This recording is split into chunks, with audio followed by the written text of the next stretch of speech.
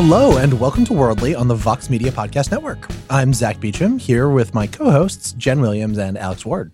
Hi. What's up? I'm really happy to be back with you all after my wedding. Yes! Woo! Because there's a lot of news we have to work through together.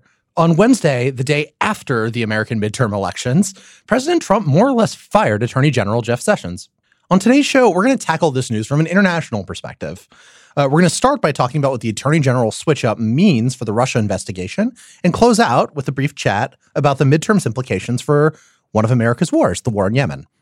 So, Jen, let's start from the top here. Give people a brief rundown on the Mueller investigation. So Special Counsel Robert Mueller's investigation is looking into the Trump campaign's possible collusion with Russia in their interference campaign in the 2016 election. And if that did happen, that would be the biggest election scandal in basically American history. So let's talk about Jeff Sessions' role in all of this. Sure. So the reason Mueller has the job that he has is because Trump fired former FBI Director James Comey in May 2017. And at that point, that led to this whole notion of like, wait, is Trump trying to kind of obstruct this collusion investigation? And so... Right, because Comey was in charge of that investigation at the time. Exactly And right. Trump went on national TV and said it was because of the Russia investigation, Right, to be clear. Right, which he now kind of takes back, but like he said it, so it counts. And so as this goes to the Justice Department, then Sessions should have been the guy to oversee the Russia investigation after it went to Mueller, right? But the problem here, of course, is that Sessions got actually caught up with the whole Russia stuff. So what that means is Jeff Sessions should be overseeing the Mueller investigation. But it turns out that because he was part of the Trump campaign and had some meetings with Russian officials as part of that, he had to recuse himself, right? Well, and it's more specific, right? Because during his confirmation hearings, he didn't exactly tell the full truth about his contacts with the Russians. Right, so exactly. So controversy around that is what forced his recusal. So he recuses himself. And that means that Deputy Attorney General Rod Rosenstein has been overseeing the Mueller probe this whole time. And by overseeing, I mean that Robert Mueller has to basically go to Rod Rosenstein every time he wants to do pretty much anything in the investigation. If he needs to subpoena someone, if he needs to send an indictment to the grand jury, if he needs to get warrants to go investigate somebody's office or apartment or whatever, or get files, Rod Rosenstein has to sign off on every one of those steps that Mueller takes. Which means Rod Rosenstein has a lot of power and authority over the shape of this investigation, right? The shape of the entire Russia investigation essentially depends on Rod Rosenstein being willing to sign off on all of these things. And this is the crucial point, right? Because in Trump's worldview, he thinks and has said repeatedly that the job of the Justice Department and the FBI is essentially to serve the president, which is not historically accurate. They actually do oversight over the president and the executive branch. So he thinks his attorney general, Jeff Sessions, or his former attorney general now, should have been running interference with the Russia probe. And he said this repeatedly publicly, that he is furious that Sessions recused himself and he shouldn't have done that. And at one point in the Oval Office, he screamed at Sessions and appears to have waged a months-long campaign to embarrass him in public and eventually force him to resign. He called him Mr. Magoo. Right. I don't remember that, actually. Yes, Trump called him Mr. Magoo. Wow. He's publicly tweeted saying like, oh, I don't know, this attorney general, maybe if he were doing, better things, and I don't know about this guy, and maybe I shouldn't have hired him. Like, he's openly talked shit about Sessions for months. He called his work disgraceful, that like he lied to the president, like all this stuff. I mean, this is open bashing of like a major cabinet member. Right. And yet he didn't fire Sessions until the midterms. And this seems to be the key point here, is that it's happening right now, literally the day after the elections happened, less than 24 hours, in fact. Right. So why now? Well, so part of it actually was a lot of people in Trump's inner circle told him, if you want to do this, do not do it before the midterms because there could be a political backlash. Some people, especially Democrats, might feel, oh, he's trying to obstruct the Mueller probe. Some Republicans may go, oh, man, he is kind of power hungry. And so apparently, even as votes were being counted on Tuesday, he was telling people around him, like, I just want to do it, man. Like, let me fire him. Like he had an itch he couldn't scratch. Like, I got to do it. I got to do it. And then finally he does it. Like, he's free to do it. And who's going to tell him no? And I think it's important to talk about why Democrats and people would have been concerned that this could have been obstruction, right? Because the point is, Sessions recused himself, meaning that Rod Rosenstein was the guy overseeing the probe. But now that Sessions is out, the person who takes his place, not Rod Rosenstein, will be the one now overseeing the Mueller probe, right? They take that role over, which means that if Trump appoints someone who is a political crony or someone who is very favorable to Trump and could impede the Russia investigation in this position, that would be essentially obstructing the probe. So he couldn't do that before because people in, Republicans and Democrats were saying, look, you can't do this. It will look really bad. But then the midterms happen.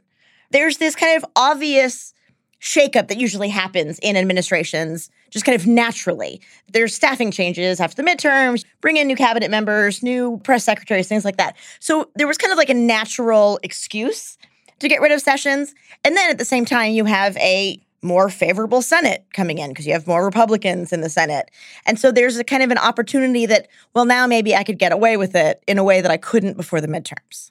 Now, Trump hasn't picked who he wants the new attorney general to be. He's appointed an acting attorney general, Matt Whitaker, who was Jeff Sessions' chief of staff prior to this. Now, Whitaker is a Republican operative and lawyer with a long paper trail on the Mueller investigation.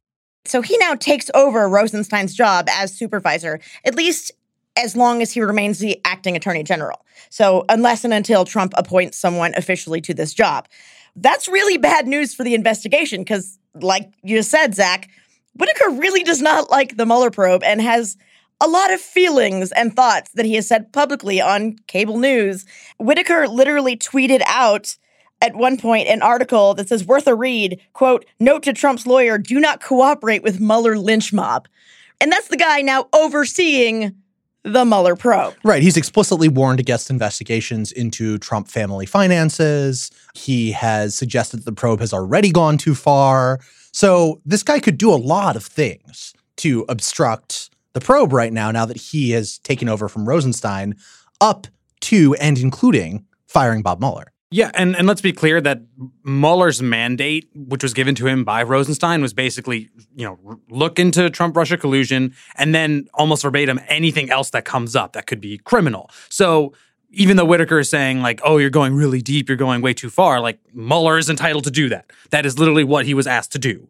Now, as for what Whitaker could do to stifle this investigation, he could basically not agree to anything Mueller wants to do, right? As Jen mentioned earlier, Rosenstein had to approve everything. So Whitaker could say, nah, bro, and nothing happens. Right. Or like, no, I think that one goes a little too far. I don't want you to dig into, for example, stuff like Paul Manafort that came out, right? That was unrelated, but that they found out. He could literally go, no, that's outside the scope of the parameters of what you're set out to do. I say no. Exactly. He could try to lower funding for Mueller's probe, which basically starves it from the inside. He's suggested doing that. And he suggested doing that. So I think this... Now, I will say I'm a little skeptical because even if he does all these things, whoever ends up being the permanent attorney general, and it can't be Whitaker, may reverse a lot of these things. Can or can't be Whitaker? Okay. Can't be Whitaker. Because he is not a Senate-confirmed member of this administration, and the only way you can be an acting in this administration and then be permanent is if you had already been Senate confirmed. Got it. So the point is that Whitaker could do some things to mess with the probe, at least temporarily. And I want to talk about the big picture of that, right? Like why this should be more troubling than it is, because a lot of the conversation around this is, oh, we all expected Trump to fire Jeff Sessions. Everybody knew this was coming. And that's true, right? It's not wrong. But at the same time, the president explicitly dismissing a cabinet member because he wanted a crony to interfere with an investigation into potential misconduct by him, like that's really troubling. That's not the sort of thing that should happen in an advanced democracy. Right. That is a direct threat to the entire principle of rule of law, right? Like this country was set up to make sure that we didn't have a king or queen who is above the law, right? Who can just rule as they wish and do whatever the hell they want. There's supposed to be checks and balances. If you have a law enforcement investigation into possible misconduct by the president, and the president takes moves to actively interfere and potentially try to shut down that investigation, that essentially, in many ways, puts the president above the law. Well, this kind of like legalistic interference with the operations of justice and oversight is really common in countries where you've seen the quality of democracy start to degrade, right? The president staffs oversight institutions with people who are really loyal. It's always he. he uses tricks to mess with the way that these things are supposed to work, including like debatable interpretations of legal powers. These are all things that you've seen in the Trump administration. And getting rid of Sessions and appointing somebody like Whitaker as his temporary replacement, that's a really troubling escalation on top of this pattern. Yeah, and on top of that, it should be noted that Whitaker almost lobbied for this job, right? Even though he was Sessions' right-hand man, he was not a Sessions loyalist, right? Sessions brought some people from the Senate with him. Whitaker was not one of them. He also, when Trump wanted to talk to the Justice Department, he chose to talk to Whitaker, not Sessions, because he didn't like talking to Sessions. My one step back here is I get why there's concern, but I'm not into the freak out stage yet because, again, what Whitaker does could be reversed by who the next attorney general is. Trump, even though we all worry he's trying to shut this down, does repeatedly say, like he said it like yesterday, I could shut this down, I could fire everybody, but I'm not going to because I think it's good. And then he said because it's bad for him politically. Sorry, correct. He doesn't think it's awesome. Right. He thinks it's a very bad No, right. But like he's given no public indication that he wants to shut this down massively. I know behind the scenes he's railed against it, but like let's give Whitaker maybe a week to see if he's actually interfering with anything. And then whoever the new attorney general ends up being, like this could just continue. Right. And as we've seen Trump disregard a lot of the traditional guardrails of presidential power, the American people literally just voted in a new check on Trump's power. If Mueller is fired, House Democrats can still do things, right? Like the Senate and the House still do have oversight functions over the executive as well. So House Democrats could subpoena FBI agents or prosecutors on his team about the investigation. So information could still come out even if Mueller were fired, which is why midterm elections matter, because the House Democrats now control the committees that are in charge of overseeing things like this. So it's really important. I guess it basically ends up being what happens and do the bodies that are entrusted with overseeing the president do their fucking jobs. After the break, we're going to talk about another way in which the new House Democratic majority could put a check on the president's powers as it relates to the fighting in Yemen. Think of all the things you work hard to provide your family. Your home, a college education, your entire lifestyle. But how do you make sure that all of those things are still possible, even if something unexpectedly happens to you? Life insurance used to be a pain.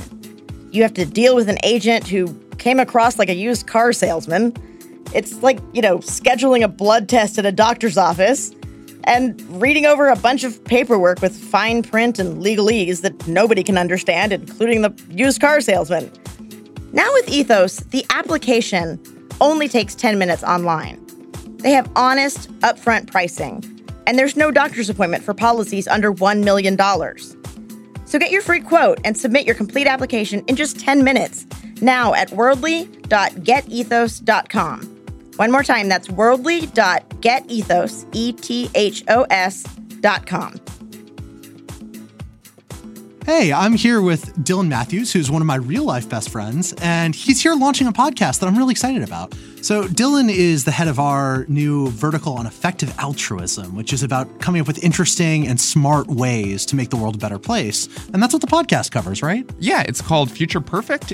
And I think if you listen to Worldly, you're probably interested in sort of big global problems and clever ways to solve them. So we have this really interesting episode on open borders, which I know you guys have talked a lot about on Worldly, but really digging into the details, what it would do to get rid of immigration law, what kind of backlash it would face. And every one of our episodes is a big thought experiment like that. And if that sounds like something you'd be into, you should listen to Future Perfect every Wednesday on Apple Podcasts or wherever else you get your podcasts. The new Democratic majority in the House of Representatives has a big say in the way America fights its wars. Congress has a lot of power over military spending and the ability to investigate what the U.S. is doing with its weapons. So the U.S. is currently involved in a lot of overseas fighting, but based on our reporting, we think that the one that's most likely to be affected by the change in power in the House is the war in Yemen. Alex, why don't you run down what the U.S. role is there and what the conflict is like overall? Sure. So we got involved in 2015 to help the Saudi-led coalition fight Houthi rebels in Yemen. The main support that we give is through intelligence and air refueling. So that means when a Saudi plane wants to go bomb something, we sometimes help put gas in the plane. And then we also help the Saudis target or find where they need to drop those bombs.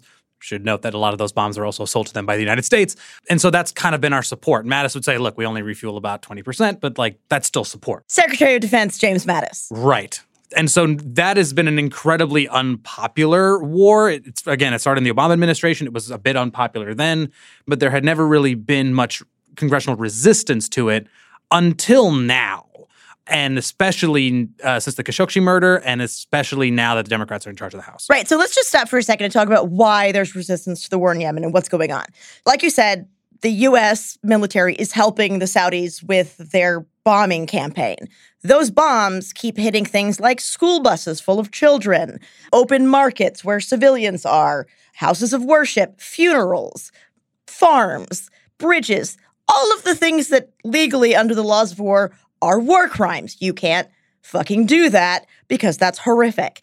And the Saudis keep doing that. And so there's this big kind of groundswell in international human rights communities. And now we're seeing some movement in Congress and in some other governments like the UK that also support the Saudi effort to say, wait a second. The Saudis are committing horrific war crimes here. We need to maybe rethink our support for this war. And then the murder of the Saudi dissident journalist Jamal Khashoggi by highest levels of the Saudi regime brought this kind of back into focus again, with people going, wait a second, why are we supporting this kind of brutal regime in this way, in the war in Yemen and in other ways? So that's kind of why this has gotten more attention lately. And now we have this new House Democratic oversight that's just got elected into office. Yeah, look, I want to be clear. This isn't just a Trump thing, right? This started under President Obama, and there was minimal Democratic resistance at the time. There were some Democrats who said you shouldn't do this, but on the whole, there wasn't much of an effort to constrain the Obama administration's essentially complicity in war crimes. I think that's a fair term for what being on the Saudi side in this war is. I think Senator Chris Murphy has actually been pretty good. Yeah, I will say. He's been big on that. So is Senator Rand Paul on the Republican side. Mike right? Lee, Bernie Sanders, those guys. Yeah, there are people in both caucuses who have been outspoken about this. It's just there was never a meaningful effort to impose costs on the administration, one that had a chance of succeeding until recently. And now that you have this sort of perfect storm of Democrats wanting to stop Trump from doing stuff and the Khashoggi murder galvanizing energy surrounding Saudi Arabia and its sort of nefarious influence on the Middle East, there's real opportunity for Democrats to use this power to change things. Okay, right? but how? Like what could change? What could they actually do in practice? Alex, I know you talked to some people actually in the House Democrats. Yep, I talked to House Democrats. They are people who are in the House and Democrats. What they want to do on Yemen specifically, there are some kind of outlandish proposals. Outlandish proposal number one is to basically have Secretary Mattis and Joint Chiefs Chairman Joe Dunford come to the House and do like a 3-day-long hearing, not just on Yemen, but about all of America's wars and to justify every dollar spent. Why is every troop there? Why are we not spending it on infrastructure here at home? I love this idea. Right. I don't necessarily want to say this is outlandish. It is outlandish. It's outlandish in the sense that it would, take a lot of time. But personally, having, Congress have oversight of the dollars that we're spending in the places we're bombing and sending troops, I find that a reasonable proposal. Yeah, 3 days is not that long. That's how the system is supposed to work. Right. It's outlandish because Mattis won't do it. The administration would push back, right? That's why it's outlandish. Gotcha. Go on. And this is coming from a so-called foreign policy populist wing, which is actually a bit of the progressive left and kind of the anti-war right. And they're both sort of anti-war. So what else could they do that's maybe a little more practical? Yes, the more practical parts here would be to basically stop any funding for refueling Saudi planes, for taking troops out that help with the targeting, or even passing some sort of authorization saying that Trump has to ask Congress for a war authorization to help in this war. And it also seems like there's legislation coming even as soon as this month that would basically ask Trump for some sort of authorization or be a massive congressional rebuke to the administration's help of the Saudi war. And there's also kind of one other thing, which is the U.S. and Saudi are working on a whole bunch of arms deals and nuclear technology. And it's possible, and there is some movement to block at least some of those arms sales or even the sale of a sort of a nuclear reactor to Saudi Arabia. Right. And here's why I have a little bit of optimism, which is rare for me, especially when it comes to the U.S. support for the war in Yemen. It does seem like Trump has maybe started to shift his kind of view on this, especially after the Khashoggi murder and the fairly recent Saudi bombing of a school bus full of children that got a lot of attention. And we've seen Trump kind of respond to these kind of horrific attacks, like we saw in Syria with the chemical weapons attack on children and civilians. Trump seemed viscerally kind of moved by that. And it seems like on Yemen specifically and on Saudi bombing, Trump seems to be maybe moving towards changing his thinking on that as well. Right. So in his recent interview with Axios, he suggested that the war in Yemen is a bad thing. What's going on in Yemen generally is a terrible thing, and we're going to see, and we're looking at Yemen very carefully right now. So if that's not just bluster, there actually could be some bipartisan progress on ending American involvement in a truly horrific war.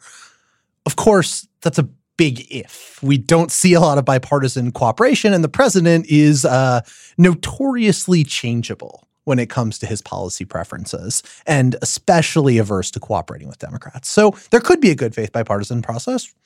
There also might not be. As the president likes to say, we'll see what'll happen. That's it for us today. I want to thank our producer, Bird Pinkerton, for all of her help in setting this up. And I want to encourage you to rate, subscribe, review on Apple Podcasts, Stitcher, SoundCloud, wherever else you get your podcasts. We're there. Goodbye, everybody. Bye.